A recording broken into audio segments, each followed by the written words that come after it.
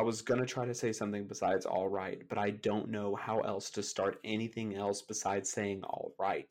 It's ingrained in my mind. All right. What are you, Matthew McConaughey? It's a Texan thing. It's got to be. It's the sort of thing. You could do like welcome weebs or like Ooh. outrageous otakus. Welcome to the Senpai Kohei Mm. podcast. Yeah, see, I'm creative as fuck. Yeah. Welcome Weaves is good. Outrageous Otaku. I feel like I'd have to give wedgies to a bunch of people that I just greeted as outrageous otakus. That I'd give swirlies. All right, now welcome to the next episode of the Senpai Kohai podcast. This is Trey bullying everyone I see. I'm joined tonight by Steven. As it goes. How's it going tonight, Steven? How are you doing? I'm doing fantastic. After you've put me through the ringer of Fire Emblem, we will talk about that soon. But seriously, thank you for that. So I'm doing good overall. But you need to be put through the ringer on Fire Emblem. I've also been through the ringer on Fire Emblem of sorts. Not as much as you are now. You're in a different ringer of pressure, peer pressure. We actually have a bet on you finishing Fire Emblem in a timeline. So I'm interested to see if you will meet the time. What was it? You have I have until 11:59 p.m. on 9/4 to complete Fire Emblem 3 Houses, the current route I'm on. After that, I have to play our next book club game, which is Atelier Ryza, and complete it by 9:18, which is totally doable for me because I've played every Atelier game and I can speedrun those bitches like crazy. The bigger challenge is the Fire Emblem, of course, especially since technically I have until Thursday to finish it because I have plans with my partner. So yeah, I've stepped in it, but any opportunity to prove Trey wrong and make him pay other people and just lord it over him, I will do it. I put money on Steven not being able to do it.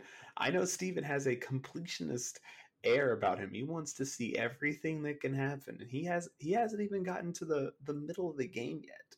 He hasn't even gotten to the grit, and so I'm excited to see what happens once he gets there and he realizes he's not going to beat this by Thursday. I just got to Paralogs, and clearly they are slowing me down. So we will see. I am on vacation this week. I have no responsibilities until Thursday at 5 p.m. So here we go. Yeah, I'm in chapter 10. As I know, my current route, it's 18 chapters, so clearly the shortest route, even though it's actually the route I wanted to do. So that's at least a benefit in my favor. I am breaking away from a little bit of the completionist kind of thing I have going, but yeah, definitely paralogs are slowing me down because I got a Hero's Relic weapon from one of them, and now I want to see if all of them give you Hero Relic weapons. And they don't, but they give you some good-ass stuff, like the Knowledge Gem. Like, the Knowledge Gem actually gets you, like, a boost to skill acquisition if you equip it. There's the Experience Gem, which gives you double experience if you equip it to a character. It's unfair. Now I have to play all of them. They only give you good things. Like I thought most of them gave you relics, but I had a few that gave me some really good accessory items that I attached to my mages. I want to say most of my mages had all my bonus stuff because they just were too weak. I focused on my tanks for the most part, but really, your mages were your weakest? They were my Byleth and Dimitri. They took out thousands. And when I say thousands, I mean it. They took them out. My girls Bernie and Shamir are out here just killing people before they even get the chance. And man, you get Edelgard and my character Bonsai, of course. Yeah, they high speed characters and they just dodge everything and just kill stuff in one hit. I love them to death. And I'm trying to, and I've already recruited like a bunch of characters from other houses, and I haven't even hit the I know there's a time skip, so I'm not going to pretend like I don't know there is a time skip, but I haven't even hit the time skip yet. What level is the range of your characters? Let's see, probably about 26. Okay. Yeah, like there's definitely some lesser used characters that are lower, like right around the 20 mark. I have advanced classes. I got advanced classes like right at chapter 8 and upgraded a couple. But like Ferdinand, my little wimpy noble boy, he's down at like 18 or 19, I think, like that. But Was I Ferdinand know with the Blue Lions? no, he's with the Black Eagles. I'm talking about my Black Eagles folks.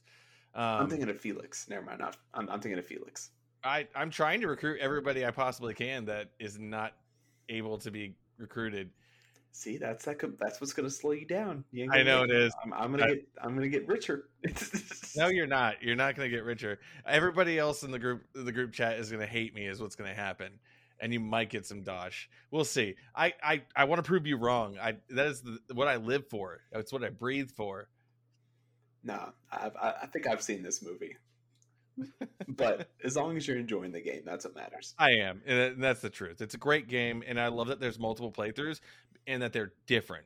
Like it's not just slight variances. And it's also one of those few games where the new game plus actually transfers the progression you've gotten from previous games. So it's not like you have to start from zero on a new playthrough. So I like that a lot. Absolutely. Speaking of New Game Plus, while we're already on a tangent, so I have started playing the Origami King. Not started. I already beat Paper Mario: The Origami King. And while we're in the middle of this lull between book club games, I've kind of made it a goal for me to go back and 100% certain Nintendo games I have, because I'm pretty much down to just my Switch and my PC. That's really what I play. And, Yeah, you avoid PS4 games for the most part, don't you? Mhm. Yes, sir. I'm done. I don't even have the PS4 no more. I'm done. Really? I am Wow. cold turkey, done with it. And so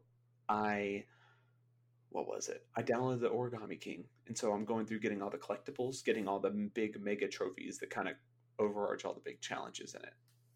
And it's been fun just going through trying to do all that. I like the in-game achievements it has. Like, a lot of people give Nintendo shit for not having achievements, but for the most part, they normally have their own in-game stuff, so that you don't have to worry about overarching achievements to show off for your own validation elsewhere.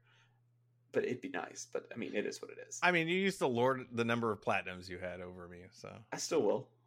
Don't make me. even though you don't play PS4 anymore. Don't make. You have my account on your. Yeah, I know I do. You can look at it.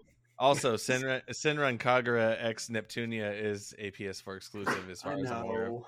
That was like the day after I got rid of my PS4, and I realized, they got to bring it somewhere else. I'm hoping PC. They've done more PC stuff. Yeah. What was it? Bon Appetit is on PC. And I've got, I think, almost all the Senran Kagura collection on there already, so I can re-platinum Peach Beach Splash. So yeah, God, that game is so good. It's ridiculous. We joke about it a lot, but that game is a lot of fun. It's really fun, yeah. Yeah, I'd love to get our group chat all playing the game and then do multiplayer matches. We need a competitive squad. Yeah, that's what we need. We need a Evo. I'm gonna talk to, I think his name's Andrew Ryan. I think he's the guy in charge of Evo. PlayStation owns Evo. Andrew Ryan owns PlayStation. I'm gonna talk to him. I think he'll listen. Absolutely, like you got it. Okay, hey man, you know Marvelous. You know Marvelous. You know Peach Beach Splash. Mr. Henderson, you need to leave. Marvelous. Marvelous. Yes, fantastic. Okay, so you're going through Origami King to kind of wrap up some last minute collectibles and things like that. And then I'm going to go through the Xenoblade Chronicles Definitive Edition. Oh, that's right, because you didn't finish everything, right? No, but to do that, you kind of need to do a New Game Plus to get the rest of everything and collect everything again. It helps with it. And so I'm actually going to do my first official New Game Plus. And I kind of decided that. I was like, man, that's thrilling. Except for Kingdom Hearts, I never really replay games. So this will be my first one, apart from a Tetsuya Nomura joint that I have replayed. Wait. You're a huge fan of Tetsuya Nomura, right? Yeah. Have you ever played The World Ends With You? I've started it on mobile, but I realized that I need to play this on a console.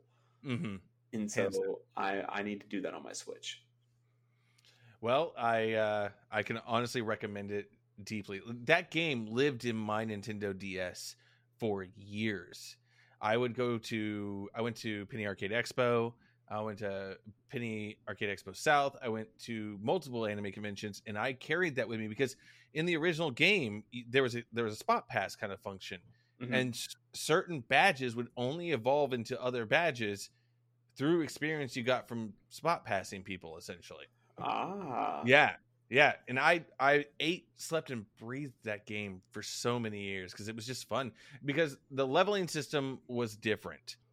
Have you experienced it? Like, you can adjust like how tough the enemies are to determine how much like money and items you get from drops. It's been a while. I don't quite remember it because I only So, played a couple hours and I was like, "Whoa, I like this. I need mhm, to experience this in a different environment to really, yes, really enjoy this."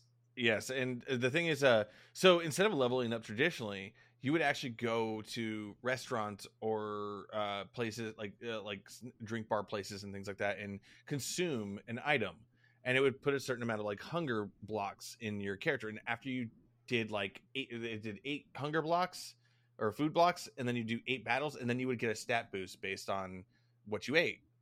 So you adjusting your stats and everything was actually integral to you, like what you ate and things like that. It was such a unique system. I like, and Whoa. Nomura has definitely a distinct style. I think it's fun, and a lot of people make fun of the number of belts and things like that. But I loved it. I loved everything about the character designs. The story was pretty unique at the time. Death games are a little more kind of drawn out and a little old hat at this point, but when it came out, death games were that, and it was a well done death game, and it was stylish, and it was set in a modern world. This is like one of the reasons why Earthbound is one of my favorite RPGs of all time, is because it took the JRPG formula and smacked it into a more modern era. Like, when you earned money from a fight, your parents deposited money into your bank account, and you would have to withdraw it from an ATM. You didn't get potions or elixirs. You would get double cheeseburgers and a soda pop, that sort of thing. I loved that kind of creativity of adapting it. And where Earthbound was my early gaming influence, World Ends With You was definitely later in my gaming life, and I was a huge fan of it. So I feel that. get I it, feel that. get it. I will get World Ends With You, but I will not get behind Earthbound. I can't.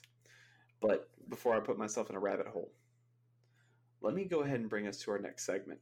Or a segment of sorts, apart from our I think this is the longest intro we've had. Absolutely. Wow.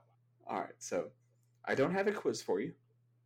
Instead, what I've done is I reached out to Twitter on not Twitter, on Reddit, and I reached out on the anime Reddit, and I put out for questions, and I got a couple questions for us to discuss.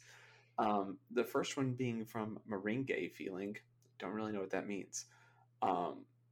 His questions were: is retro anime better than modern anime? And I thought that'd be an interesting one, seeing as how there's kind of a threshold where that changes, or a couple thresholds where that could change. Okay, so real quick, that is a great question, but there is a caveat, like to depending on the age of the fan and when they started their fandom, technically what could be considered retro, it changes per person. So with that in mind, like I know where I stand on retro anime versus modern anime and things like that. I want to hear your opinion on that. Like, these are like kind of quick fire things, so let's see what you have to say considering where you started. Like, do you consider what you started with retro, or is there a decade associated with it? So I think it's gonna have to be a decade that's considered retro. Mm-hmm. So what's your threshold? Probably it's gonna have to be 2000, the year 2000 and below. It's gonna be retro. And I don't want to say it's better. I want to say there's definitely some bangers, but there are a lot of better, more refined pieces that have come out since then. But I don't want to say that retro is better in that case. What do you think?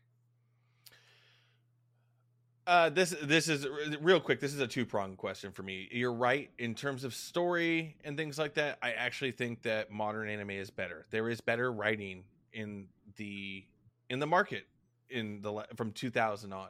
Really, like, to me, the golden era is definitely like mid 2000s kind of series, and even a little bit into the 2010 period, but like 2000 to 2010, there was some great stuff. A lot of the things that people consider classic anime. Now, on a different front, because I've talked about it a million times, the thing I like retro anime more for is some of the best hand drawn animation.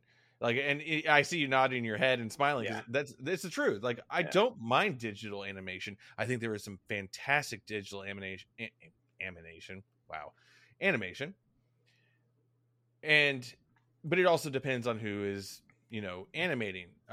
Kyoto Animation is fantastic. Production IG is fantastic. I'd actually argue that what is the company that animates JoJo? I'm impressed with the work they have David. on JoJo. That's David. Yeah, they do a great job of adapting that.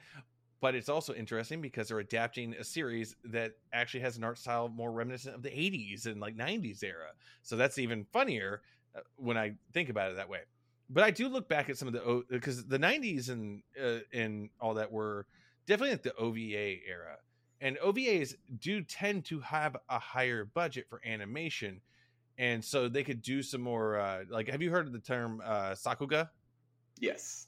I think we've talked about it a little bit, but I'll let you go ahead and delve. Yeah, so Sakuga, to make it as plain as possible, is segments of animation that are just top notch. Like, you can actually look up on YouTube right now Sakuga compilations, and people take moments from different animations, and not even just completely anime, just animation in general, and kind of mix it together with music or just show it off in general. Cowboy Bebop pops up in there a lot. I think I did see somebody drop some Kobayashi's Dragon Maid animation in there.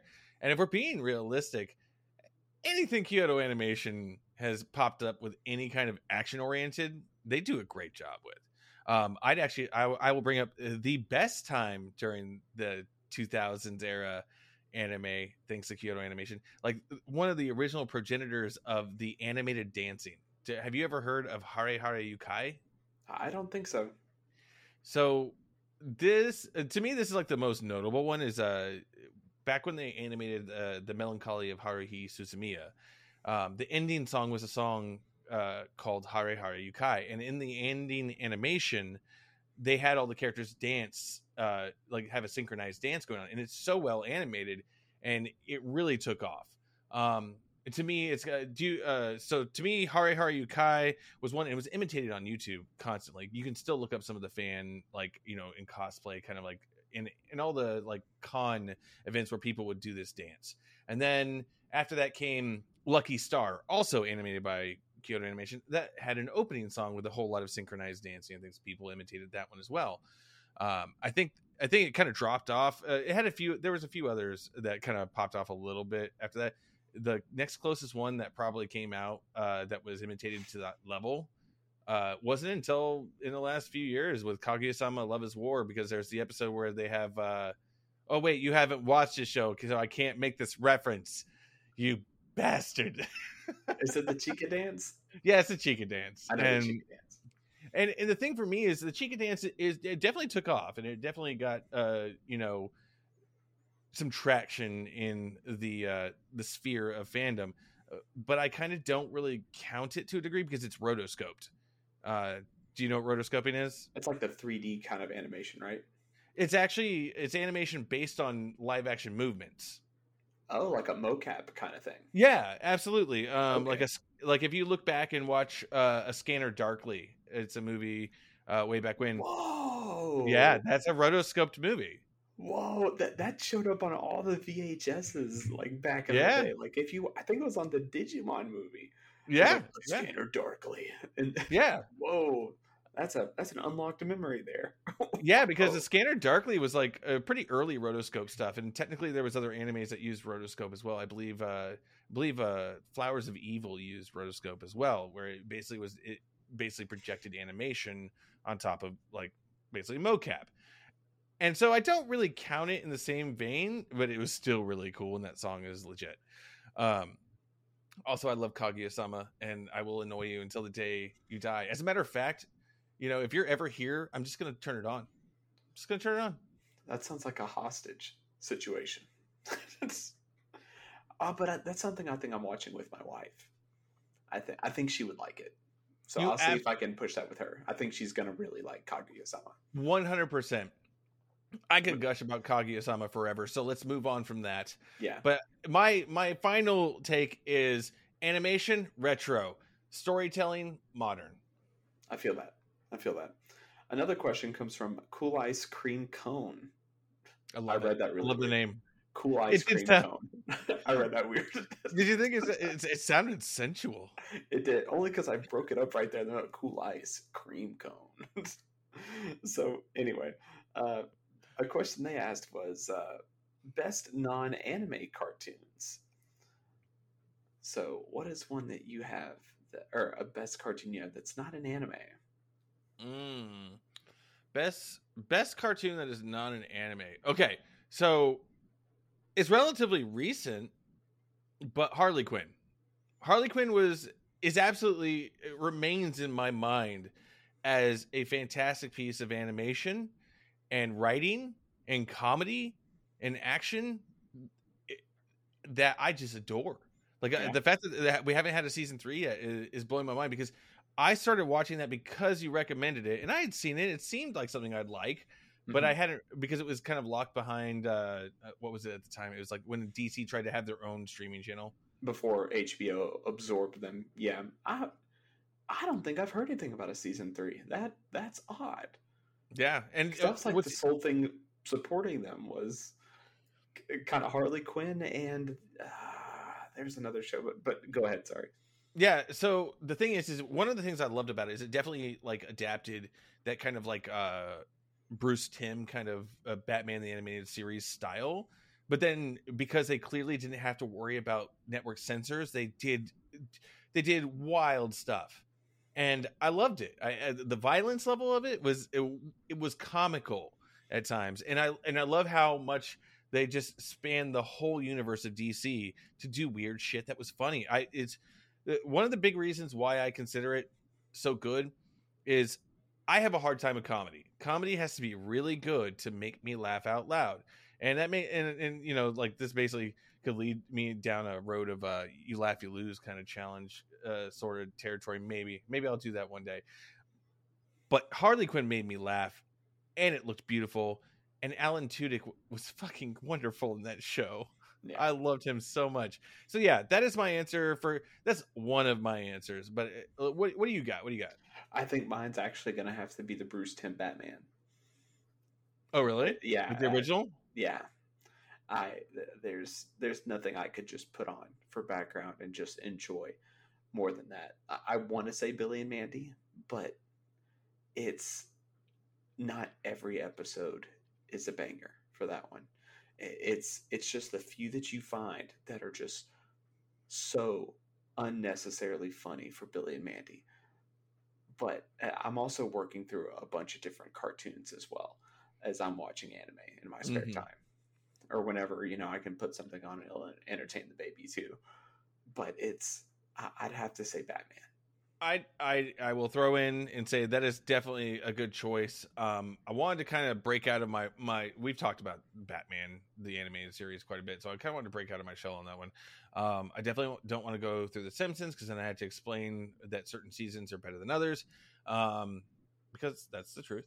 But the next one I'd say is Regular Show. Have you ever seen Regular Show? I've seen bits and pieces, but I haven't seen like a continuity, I guess, of the whole thing. So the Regular Show to me is just so dang funny, and it's clearly written by an 80s kid, because every episode starts out with lazy slacker guys working in this park, and every character is some kind of weird amalgamation of like animal or inanimate object turned into a person, and that doesn't really matter. Like, no one has to explain that shit, because it starts out every episode they don't want to work or something odd is happening, and then they try to get out of work or deal with a situation that's normal, and it deeply spins into supernatural kind of pop culture-y magical bullshit. Like the first episode literally involves them like not wanting to do stuff, and you know, there's just random jokes about ham boning. Ham boning, like slapping yourself, making music out of slapping your own self, and they end up going through the episode, and they run into like this angry wizard, and he drops his keyboard, and they find out they have a magic keyboard that does stuff, and then they end up on the moon, and they had to fight this like giant monster on the moon, and the way they beat it is the kind of like scrappy raccoon character Rigby just goes over and ham bones on the guy's leg, and it's distracting. And it's this whole thing. It gets wild. Fun fact, also, Mark Hamill voices the immortal Yeti Skips in that show. At this point, what has Mark Hamill not brought to the fucking table? Yeah, he is any and everything. Yes, and for good reason. Wow. But yeah, those are my two. I'm trying to think of another one. Oh, Kim Possible. Loved Kim Possible. My wife really likes Kim Possible, but I don't think I could watch that nowadays and enjoy it. But I see it for a nostalgic value. But like, oh yeah, I'm pretty sure there's like not a plot anywhere in there that keeps it going. It's just an episodic spy stuff that goes. Like, I think the movies were fun, but I think that's the only thing I really enjoyed from Kim Possible itself. But that's just me. To me, Kim Possible was the last vestige of like traditional Disney Channel animation. And that was at the time that was the case. Like it was the last like real like Disney style animation that kind of, you got a little invested in the characters, and there was a little bit of like plot threads that kind of hung over, but it wasn't super necessary. But it had fun writing, it had well voiced characters. It was Disney, so it was good animation. I enjoyed it a lot. It wasn't until the newer DuckTales that we had anything that kind of compared. Yeah. And that was a lot of time between Kim Possible and DuckTales on XD. A lot of time. Yeah. So I'm going to bring us to the next one. All right. Is gorgeous animation from _Flamp.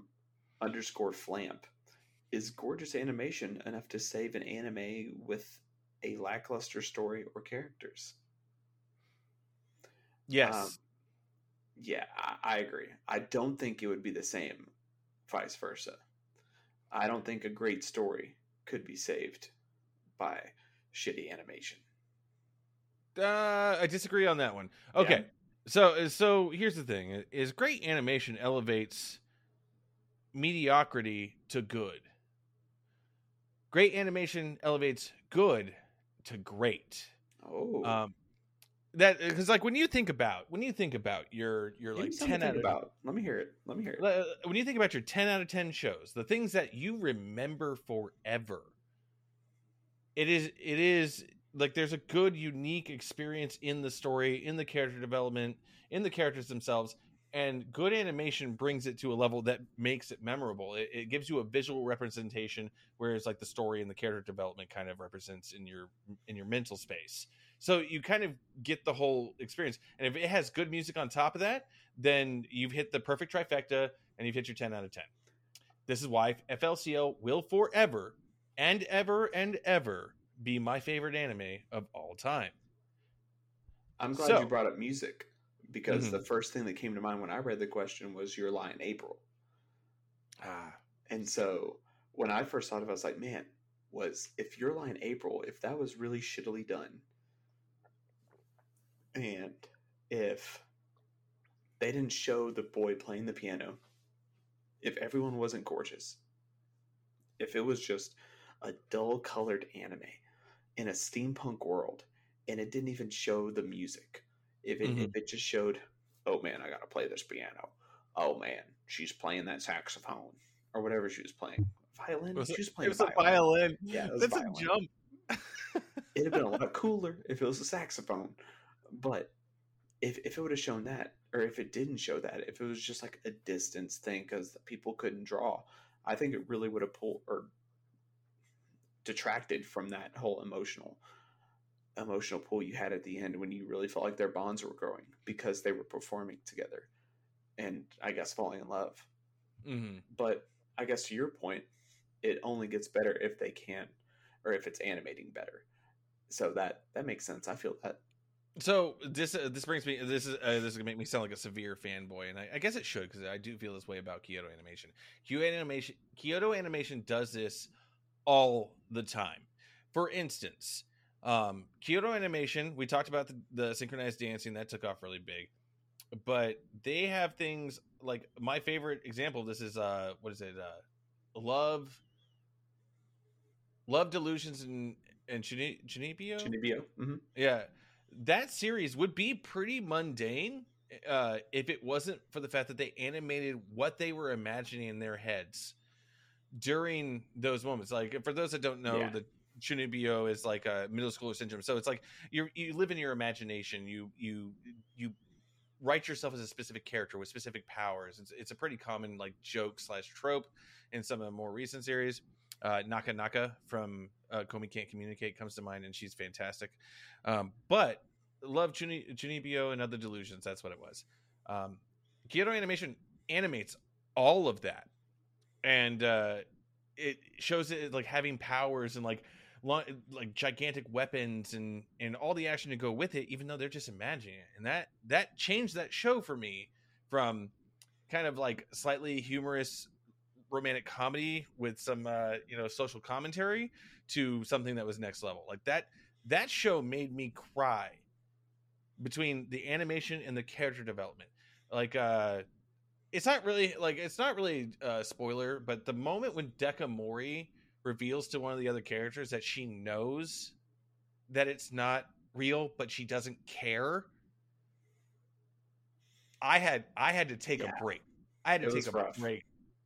When she was crying, I stopped and I was like, I have to go cry this out real quick, because that's an experience that you can jive with, and it was animated so well, from like the way her tears welled up and everything. Animation and can go a long way, and I actually still, again with Kyoto Animation, stand by that with Kobayashi's Dragon Maid.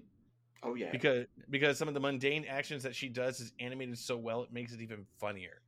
And if we're going really far back, Kyoto Animation had a hand in Irresponsible Captain Tyler, and that show is animated like crazy good. Like the amount of detail that goes into instruments and space flight controls and just the characters' reactions and their clothes, it's so good. How much is Kyoto paying you to be on this podcast? I wish they were. I wish they were. I wish they were paying me to be here with you on this podcast. As I gush about Kyoto Animation. I haven't even watched Sound Euphonium. I haven't watched Violet Evergarden. I'm still missing moments in my Kyoto Animation life. So yeah, but the point stands. Animation boosts things up a certain rank, but I do disagree with you that poor animation with a good story, it doesn't work. I think it absolutely does, but it's not just a good story. It's how they use that less than stellar animation to tell that story and develop those characters. If it's just like slapping it on there and like copy paste kind of thing, like here's a story, here's animation to go with it, sure, that's going to be trash. But if you can use that animation to tell a story and make you feel things with people, absolutely. There's a series called Ping Pong that, in my opinion, really doesn't have the greatest animation. Some people may argue with me, but it was a really good story, and the characters were really well developed, and I think it's a great show. Okay. Well, hot damn. I think you even convinced me to change my mind about it. Actually, here we go. Last question. Favorite Redo of Healer episode or waifu? Oh, God damn it. And so I opted for the waifu. I haven't watched Redo of Healer, and mine is Gyrale or Gyrate. Freya, like Flare or Freya, is the first name. Yeah. Yeah, the pink-haired one. She seems to be on most of the covers. I'm about that. No, you're going by design, right? I am going by design. Like, you haven't actually watched the show. I have no context. Read the manga. No context. Not no yet. Good for you. You don't have to you don't have to know the things I know, because I had started this manga because I wasn't going to watch the show. Because it's infamous series about how dark it is and things like that. But I was like, I read a lot of manga. I read a lot more manga than I watch anime these days. Simply just I can tear through a manga so fast.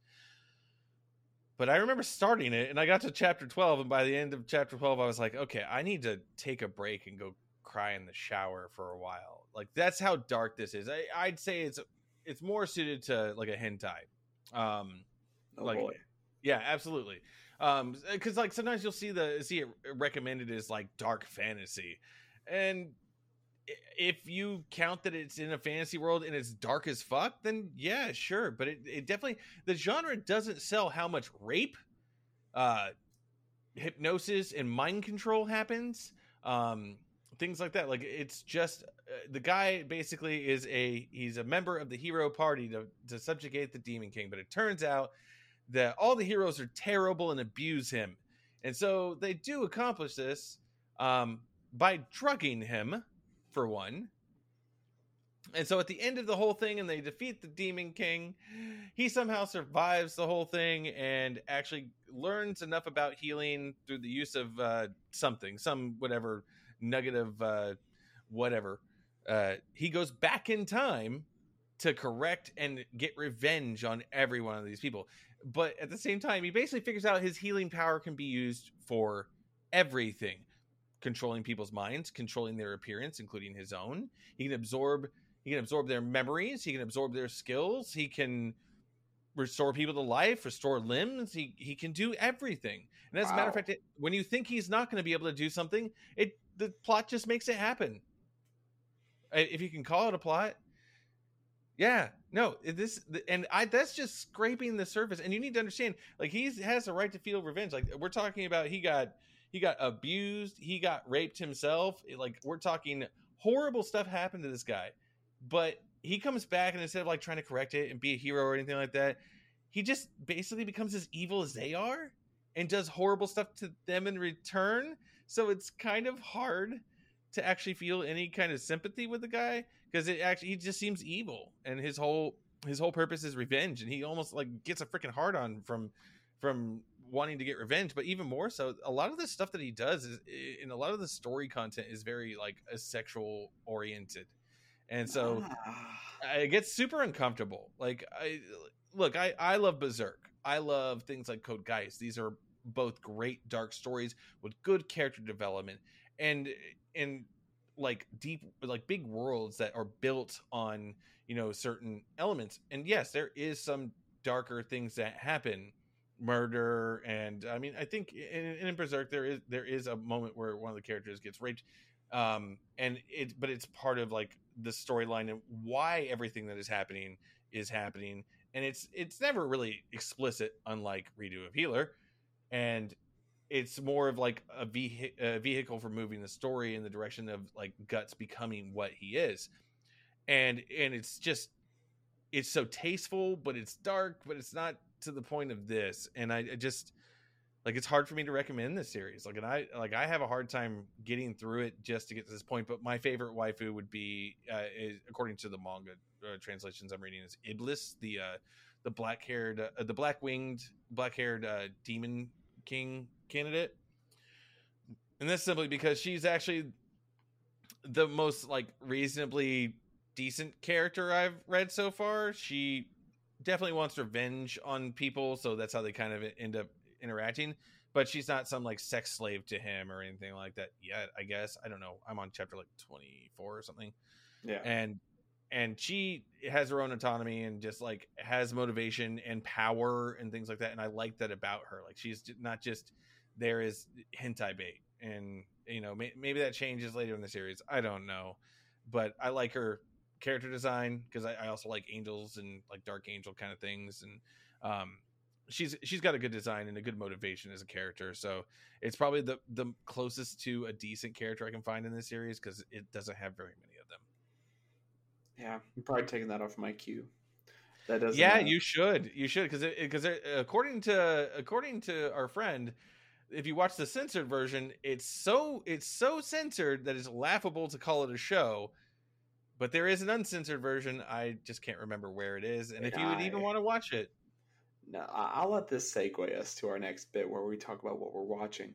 Yes. I'll go first, since this kind of ties together. But I think last week we were talking about me watching Stigmata, or Quasar of Stigmata, and I actually had to call it quits on episode 2 because I got so uncomfortable with the suckling and the weirdness, and it's I couldn't. Another woman revealed herself, and he was like, "It's go time," And I was like, no, no, sir. You know what? I can't do this. You know what? I'll watch another isekai.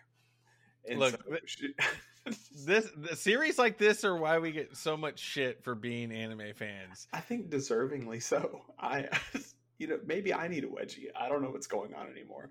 Yeah, there is definitely some less than tasteful series out there, and they have their place. Like, I don't know. Like, I remember trying to watch Queen's Blade. Is what I think it was. It was based off this this kind of like fan servicey like type of RPG book, but it's all like just weird fetishes and big titted women and in provocative situations, and I couldn't even discern a semblance of a plot for what I watched before I was like, I'm good, man, I'm good.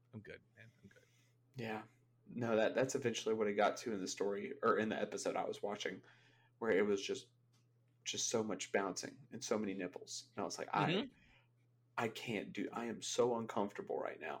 This is gross. Ugh. And so I stopped. And I called my brother and I was like, hey, I need you to give me an anime. I need something to watch. Just give me something. And did you just ignore his suggestion and watch something else? You know how I do it. You know how I know that's how you do it. No. I'm actually taking it to heart.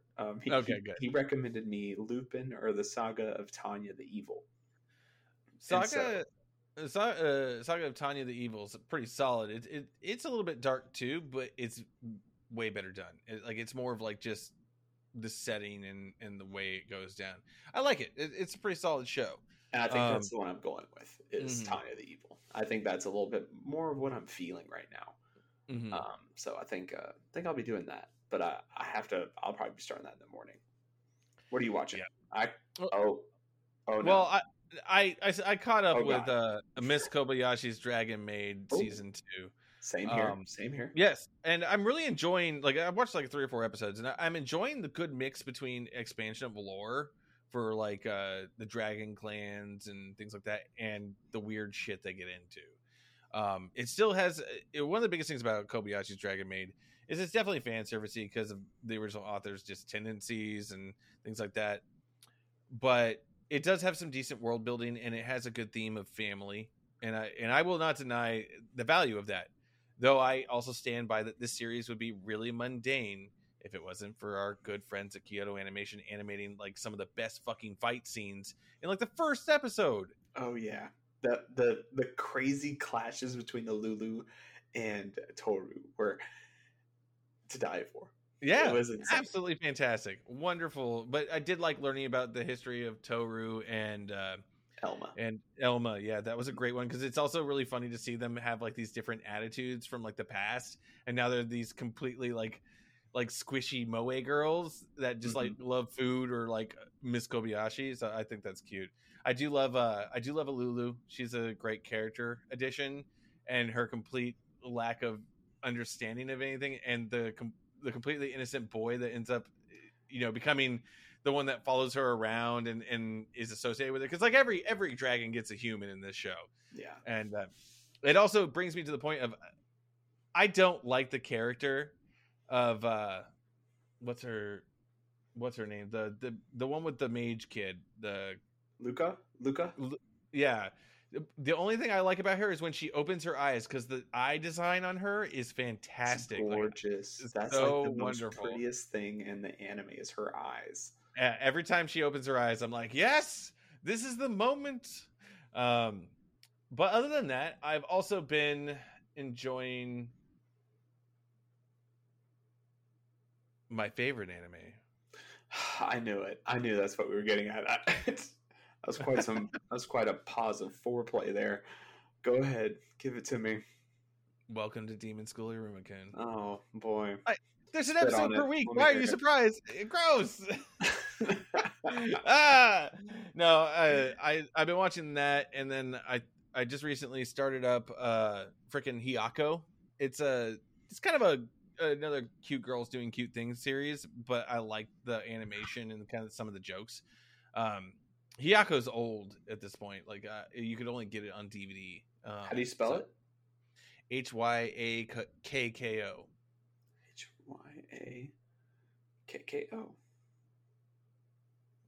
like Hiyako is a personal favorite of mine. I actually got it on DVD because I love it. It's kind of like rambunctious girls doing rambunctious things, and each one of them has their own like quirks. But there's a goofy one, and there's a straight man kind of character, but it's cute and it's fun and it's nice and refreshing. It's a nice palate cleanser before I get into something more deep. Like I'm gonna try to start Full Metal Alchemist Brotherhood because I watched the original Full Metal Alchemist anime, but I never watched Brotherhood. And much like JoJo, which I'm still working on, by the way, I never watched it, but I bought it. So I own Brotherhood, but I do not have any history of watching it. So I'm going to try to fix that along with JoJo. JoJo's going to be a long-term thing. Like I sneak in a few episodes here and there. So Hiyako looks like a K-On version of Full Metal Alchemist. That's exactly what it looks like animation style wise. That's exactly what it looks like. Like I can see Edward and Elric just as girls in an academy doing whatever this is. There was another series that was kind of like that, but I liked it a little bit better. The character designs were a little squishy moe girl, but the animation and the actual story was kind of heartfelt, and that was Manabi Straight, a series that went unlicensed for forever. And I think a company licensed it not that long ago and released a physical release. I need to get my hands on it. I think it's actually pretty available still from Right Stuff. Speaking of things to get from Right Stuff, they announced the G Kids released Neon Genesis Evangelion box set. They also announced Kakegurui getting physical released. That's right. Sentai excited. Sentai is putting it out. Sentai, yes. Very excited. I really like Kakegurui. I like Sentai Filmworks because their releases are just top notch. Those are the special editions you want when you really want to feel it on your shelf. Like it's so damn good. Like I have every one of their Is It Wrong to Pick Up Girls in a Dungeon box sets, like premium box sets, and they are amazing. I also have all their Haikyuu, the volleyball anime box sets, and those are beautiful things as well. So you were talking about Sakuga earlier, and I saw a clip earlier. I followed just a couple anime pages on social media, and they do snippets from different animes. And there was a Sakuga section from Haikyuu, and it looked so good. The boy just ran up real quick, slapped the ball, just a random setting, but it was gorgeous. I was like, wow, it's amazing. The Haikyuu series is a really good sports anime and manga for that matter, because it does a decent amount of character development off the court, but when it's on the court, it's just dynamic. It's fun. All of the characters have their own kind of like quirks and abilities, and it actually, instead of just focusing purely on like the school that you're supposed to be following, it focuses on other characters at other schools too, and they come back and play those schools again in some cases, and so you kind of get to continue the connection there, and it's just really good. It's a lot of fun. It's probably one of the most engaging ones I've watched in a long while.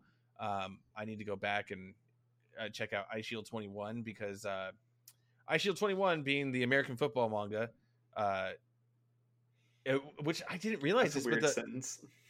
Okay, so yeah, it's an American football manga that almost everybody I've talked to, and any like YouTubers that are anime related that talk about favorite series, iShield 21 comes up a lot, like on a lot of people's lists. And so I really need to go back and check this out. I mean, our friend Will recommends it, like reads it apparently like once a year. But I forgot where I was going with that. The last one I really got into besides Haikyuu is Hajime no Ippo, and then back in the day, Prince of Tennis. Prince of Tennis was real popular while I was in high school. That was a good one. I think that one was in the Shonen Jumps when I was getting that. Yeah, that was a huge deal for a very long time. All those Bishinin boys and all the girls really liking them. I think that's coming back out. I think it has a sequel series. Yeah. And it's just not near. It doesn't have the kind of like power that it did when I was younger. Like when the first series, like it was a thing. There was like plushies. There was, stickers. Like, it was the big vehicle. Like, this is before the days of Fate Grand Order and Madoka Magica and all those like really big series, Demon Slayer, that really have taken over the market. Like, Prince of Tennis was a big deal, Right. and people have forgotten that. It's sad. It'll come back. The real world will make its comeback in anime. And I wanted to use this to segue us into the main topic of today's discussion, which was hobby burnout and how we deal with that kind of, and balancing that with our usual work days and hobby days and what we do. How do we deal with our hobbies when we're kind of done with them and come back to them? I know for me at least, my main two hobbies are you're probably not going to believe this, anime and video games. Shock and awe. Oh, shut your mouth. You're what? I know.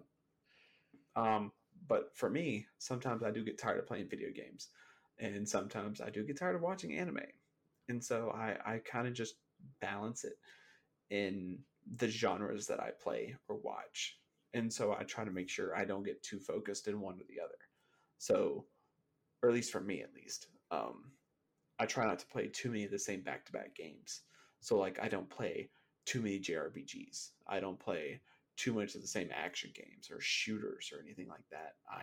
I try to keep it varied so that I don't get stagnant, because once I get stagnant, I get bored. And if I'm bored, I'm burned out. And I have no more interest in that hobby. If that makes sense. It does make sense. And I think you run the risk of missing out on a good experience simply based on the fact that you are burned out on, say, a genre or a certain experience in general. I think that's one of the reasons I blend into, like, say, an FPS every once in a while. And because the thing is, like, my main thing is definitely going to be JRPGs and actually puzzle games a lot. I love puzzle games. But I do drop into a fun fact. Shout out to the Wii title Octomania, which literally is a puzzle game about rotating octopuses on a grill. Just throwing that out there. No, you don't get to segue from that. not without describing it. Can you in noises only describe to me what a level in that sounds like? A lot of sizzling sounds and just kind of like cute little octopus sounds, I guess. I don't know what an octopus sounds like, but there's cute like little mascot sounds. But yeah, it's this game called Octomania, and it, like, I guess if I recall correctly, it's been a while now, had little like 2x2 squares of different color octopus on a grill, and you'd have multiple like nodules of them, and you'd have to spin them around and to match, and then they grill off and they go off onto a plate or something, if I recall correctly. Oh my god, it's real. Yeah, I'm not lying. It's one of my favorites. I was hoping you were. Oh, is this NIS? Who made this? I don't recognize this developer or this publisher. Who is this? Sweet Christ. I picked it up on a whim at a GameStop one time. I like the colors. You can't go looking for this. No, this is an accident, and I just happened to love it. This was Idea Factory. Yeah, of course it was. Hell yeah, I had good taste even by accident. Oh my god, no! This is the same people. These are the people that did Hyperdimension Neptunia, right? Yeah. Oh my god, how do you go from titties to Octomania? I love it. But I also was a huge fan of Pokemon Troze back in the day. Yeah. Okay. Troze was a solid Pokemon-based puzzle game. I liked the fact that you had to like capture them still and things like that. I thought that was a lot of fun. But the point is like a lot of times it's not just down to genre. Sometimes I do take a break from gaming or anime in general. Like anime especially. Like if I go too bingey, one of the biggest problems of being a fan for as long as I have is you recognize things you've seen before or parallels to things you've seen enough times that it doesn't get your attention. Like if you watch a bunch of harem anime back to back to back, like you can kind of be like, yeah, I know you're the tsundere type, you're the sporty type, you're the weird one, shit like that. Is there going to be a beach episode? Yes, there is. Is there going to be a freaking hot springs episode? Yes, there is. All those things. And don't get me wrong, I love a harem series. I mean, Love Hina is still one of my top tier series of all time. One of the first harem mangas I ever read / harem show. Manga's way better. But when you start recognizing patterns and stop enjoying what you're watching, that's burnout. And it's not, maybe it's not quite burnout. Maybe it's just, you know, the repetition is just too frequent. So if you want to continue to love the thing you love, you got to take a break. You got to step away. I think that's why it's important to have multiple hobbies and be able to break out of your thing. And and I'm with you. Like anime and games is kind of my primary one. You can tell that from the wall scrolls behind me and all the games on the shelf and all the manga and the anime on the shelves. But I also do other things. Like this has actually led me back into my love of audio visual equipment. I used when I was in high school and early college, I did a lot of video technology classes just because I was interested in it. Now, mind you, it's a lot easier than it was back then. Like back in the day, you had to have a special unit that you bought to do like multiple VHSs and things like that to do video editing. So, yeah, I know, dating myself, all kinds of bad, but it's a lot of fun for me to take a break from games and anime and start learning about things. Especially this podcast has put me down that rabbit hole of learning about mixers and multi-channel recording, the difference between post-production and things you can do on the fly, you know, how all that works and like what you can accomplish with less money, and things like that. Like, so clearly I have an interest in this. So like I've chosen to take a break on something over here to enjoy this over here so I can come back to the other thing refreshed. Yeah. And I think that's a big thing. What was it? Our friend said that, you know, they hadn't played Magic the Gathering in a while. Right. Hadn't even thought about it. But that, you know, I think that they were worried about it being a bad thing. Like maybe they just hate it now. And I don't think that's the case. I think you just have to take a break every once in a while to overcome it. Now, if you take that break and you come back to it, and then maybe you're still feeling that way. So you take another break and you come back to it. I like my rule is 3. My rule is 3. If I come back to it 3 times and I'm still just not feeling it, then clearly I'm not feeling it at all anymore. And that's just the way life is. I mean, I used to be really into Star Wars. I used to collect like the figures, and I used to read all the extended universe novels and collect spaceship diagrams. Hell yeah. Yeah, like I was really, really into it. And I still enjoy Star Wars, but I'm not like that into it anymore. And you know, I did try to come back to it on a couple occasions, and I finally hit it with the most recent movies. I'm like, I enjoy this, but not to the rabid level I did at one point. And I don't think that's a bad thing. I think it's just part of, you know, becoming a more whole person. Yeah, no, absolutely. Rounding yourself out and just finding other things, other backup hobbies, I guess, to kind of fall into whenever you're in that hole. One thing for me, one hobby I don't really get to do too often is model building. I like to build the Gundams. It's something I like to do. It takes hours for me. And I mean, really? It just takes me forever because I like to follow instructions. Mm-hmm. I like to look at it. Okay, A1 goes to B5. And like I sit there and look at it. I put on a podcast and I'll just sit here and go at it for hours. And I love it, but it's not something I can do all the time because it's really wearing on your fingers. And I don't like doing that. I don't like tearing out my fingers or anything like that because then I can't do it no more. So every couple of months, I'll start falling out of a game. I'll start falling out of anime. But then I don't want to keep playing games. I don't want to keep watching anime or forcing myself because if I have to force myself to do something, then that's work. A sign. Yeah, if I'm working at my hobby, that's wrong. I'm pushing myself at something I shouldn't be. So, okay, I need to fall back. Let's build something. Let's push my energy in something to recharge. And so I'll grab me a model kit. We have a local store around here that I normally go and I'll peruse and I'll put my eyes on something and I'll grab it eventually once I'm ready for it. And then I'll put it together and I'll be happy with it. Spend a couple hours and all right, recharged. Let's see what I'm ready and feeling. And if not, if I'm not quite ready to go back into it, then it is what it is. But I actually just went through a phase where I wasn't quite ready to go back to my JRPGs. Like, what was it? I'm in the middle of Final Fantasy VII and Shining Resonance Refrain. But I know that I'm a little overloaded with the JRPG anime aesthetic. So instead of playing more of those, I took a break. I played Stubbs the Zombie and Resident Evil Revelations just to kind of switch it up for myself so that I knew that I could keep doing this because I know it's a book club game I'm coming up on, so I could keep playing it.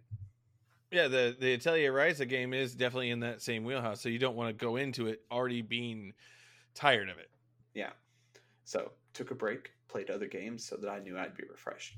So it's knowing yourself, getting to know how you handle things at some point as well before you Yeah. hit that fatigue point.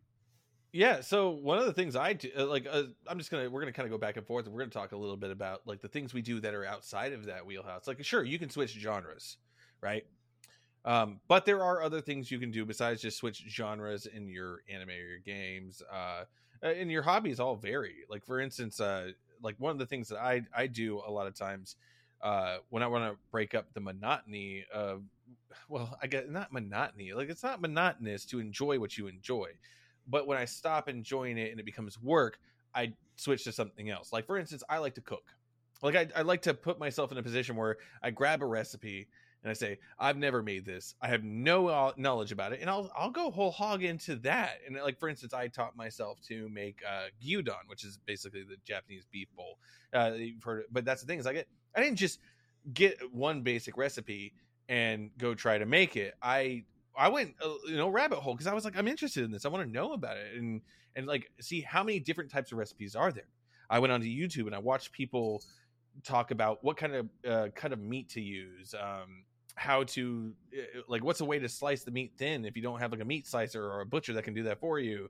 All these ingredients and like different variations, and I got really into that. I thought that was a lot of fun, and so like I made a point to get the stuff from the store, and I came home after I'd done all this research and this I did this over like a week or two, just doing all the research and looking until I finally decided this is the way I want it to be. And so I finally went to the store and I got all the ingredients and I went at it. And boy, oh boy, was the first one a horrible, horrible failure. I mean, it was edible. It was edible, and it was meat, and it was rice and onions and sauce, and a really bad. Like, because the thing is, like one of the things I learned is like you have to let the sauce cook down so it's thicker. Yeah. That wasn't really talked about a lot in a lot of things. Like, it was just assumed. So for me, like one of the great things about this, like now I've fucked up this dish, but I've learned something, and I did all this research and I had fun doing it. And that was the point. It was not about making a good dish. It was not about wanting to know the sources of where this idea came from. It was just about having fun doing it. And yeah, cooking is one of the things I find fun. I like to throw myself into a different type of cooking than just like hamburgers and hot dogs and some of the Americana that we all know and love technically.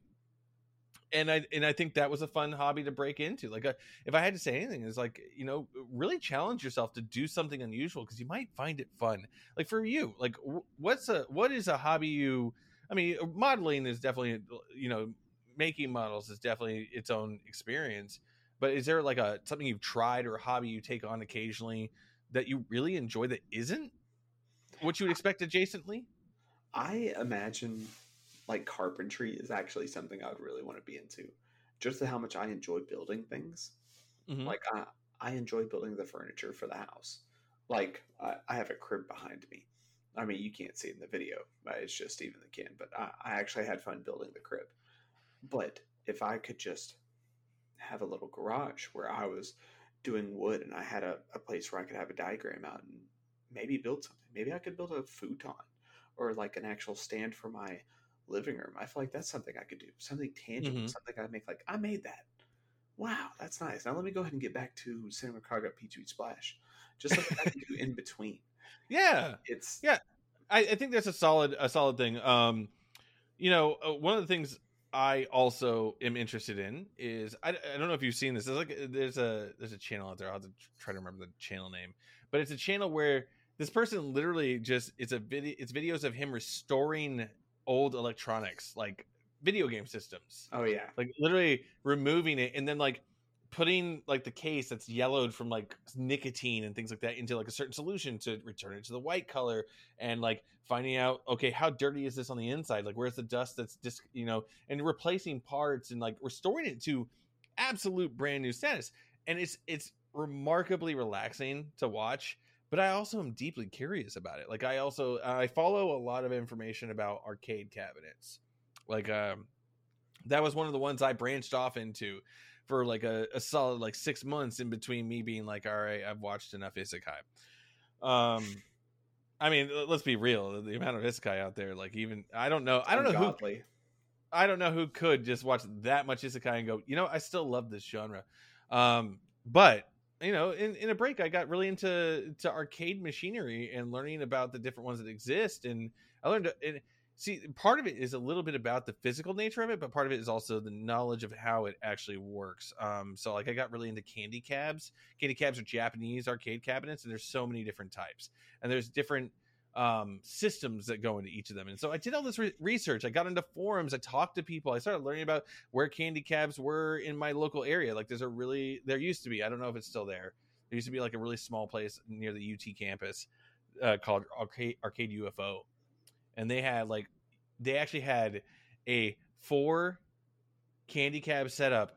I believe they were Astro Cities from Sega that had Gundam versus Gundam Next set up back to back, so you could do 2v2 against your friends on authentic Japanese candy cabs. Like I thought that was so cool, and I always wanted one of those. I want to get like a broken one and try to restore it. Like I get so excited about this sort of thing, and that was a fun thing to get into. And I think that's the biggest thing a lot of people forget is that when you get burned out on something that you love, that doesn't mean you don't love it anymore. It just means you need a break, and you can do anything. You can start working out. You can do woodworking, like you're talking about doing carpentry. You can learn electronics. You can take up anything and find something to enjoy about it. I mean, that's what hobbies are. You don't have to shoehorn yourself into one or two, or even one in general. You just you fight burnout by being varied and versatile and being open-minded. Absolutely. Otherwise, you become the hobby of your job in a meta universe where I don't know where I want to take that. We'll let that ride.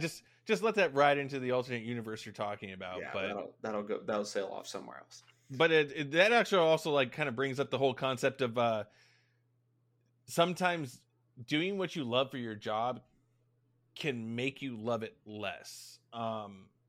Like for instance, my little brother works in video gaming. Like he is out there in the market. And it's interesting to me because imagine you worked for a company and they said you can have all the games for free. Can you, like, as a gamer, you can imagine that's a great feeling. Like I can play anything and it's free. You can try anything at any time and it's free. And so you think that is a great boon. But if you worked 12 hours a day, 10 hours, 12 hours a day in that field, would you really want to go home and spend all your free time doing that? Like that's one of those questions for the ages. But I can attest that like my little brother works in that field and he plays a few games here and there, but he definitely doesn't play like we used to when I was younger. And so that kind of is like that. It's sort of that example that makes me think that doing what you love for your job, or making what you love your job, or viewing what you love as work will make you just not do it. Yeah. But I hope that people can get away from that. So no, it's got to know yourself, know what you can do, know what you can't. And that's really what it is. Get to know yourself better. Talking to people around you can help you learn that too. Mm-hmm. That's kind of one thing that helped me. Talking to my wife helped me realize that I'm not feeling this. It's like, take a break, do something else. Oh, okay. Like when she's done reading books or playing Animal Crossing. I don't really want to play with my animals anymore. Go read your book, do something else. And it's the same thing for me in my games or my anime. Mm-hmm. Absolutely. And I encourage treating it healthily. Like when I was younger, I actually got way too into anime. I'd say it was like that kind of like living in a fantasy world sort of thing. And I can acknowledge that now as an adult, but like I definitely hit that full cringy weeb mode, the whole like trying to do the actions from an anime and dressing up a certain way, being involved in different things. Like I had that moment. And there was definitely this kind of like come to God moment too, where it's like, you can't live in a fantasy. You have to like kind of live authentically, I guess, for lack of a better phrase at the moment. You can enjoy something, but you don't have to live it. And if to those that are doing that, they figure it out. They always kind of figure it out.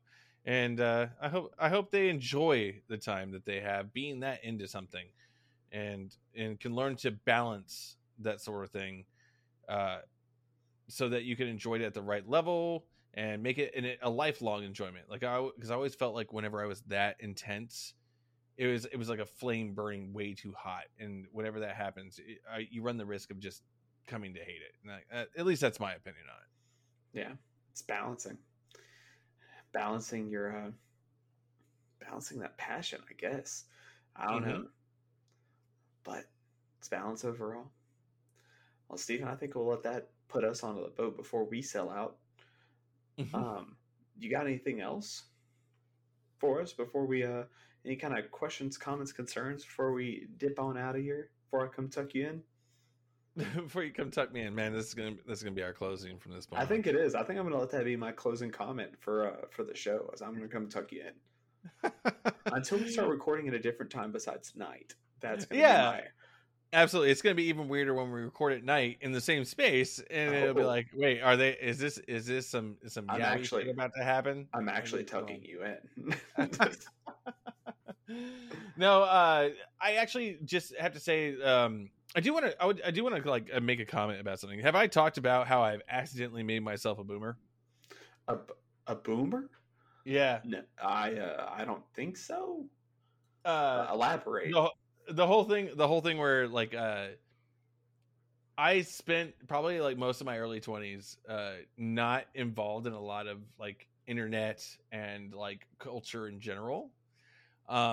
So while I knew of the existence of certain things like Twitter, Instagram, Snapchat, OnlyFans.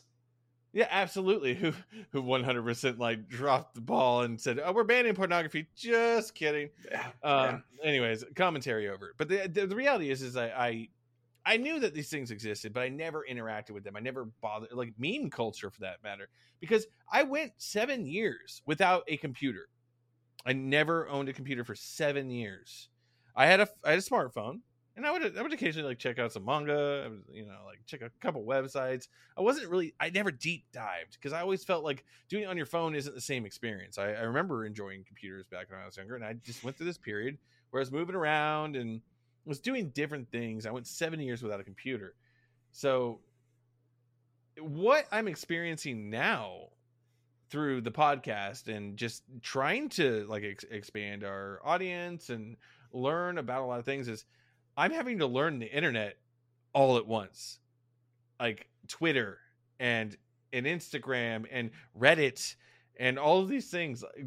I just feel like I've walked into Wonderland and I'm looking at all this weird shit that I never knew existed. And there's someone over on the other side of the screen who goes, "Yeah, it's been that way for a while, dude. Like I know that. Like everything is new to me. It's amazing to me. It's blowing my mind." Yeah. Like I'm on Twitter over here going like, I can't just follow every fucking artist's Twitter. Like, can I? Is that allowed? Like, am I just gonna have like anime waifu art on my Twitter all the time? Oh, that was you that did that. I'm not mad at that, but I was wondering. Like, so I follow a lot more people, and then like those people suggest artists and things like that, and then I'm like, yeah, I'm gonna, because like I feel a little shitty, like being like, yeah, I like that, or I post it in our Discord, waifu and husbando channel, and it seems wrong not to like go actually like the Twitter of the artist and just be, I'm gonna take your art and like post it for my friends, but I'm not gonna follow you. No, that's rude as hell. That's like not crediting an artist. So I follow a lot of artists now, and I'm learning how it all works and like what things you can do, and like posting on our Twitter is always a little challenging for me. It's like, do I put hashtags? Do I not put hashtags? Like, I don't know the etiquette. I'm still learning, and I haven't even touched. Like, I have a few channels on Reddit that I've favorited, but it's like, then I'm getting into the whole thing of like, how do I keep up with this? Like, I have a job and I have a girlfriend. I have things to do. I gotta cook. But Reddit's really cool. Twitter's really cool. And I still text and talk on Discord, and I'm supposed to play a game. I have a show to watch. What's happening? How do I have all the time for this? And so I've inadvertently made myself a boomer because I never bothered to learn. And so I just seem like the out of touch dad. I'm like, yeah, I've seen the TikToks and the Vines? the red faces.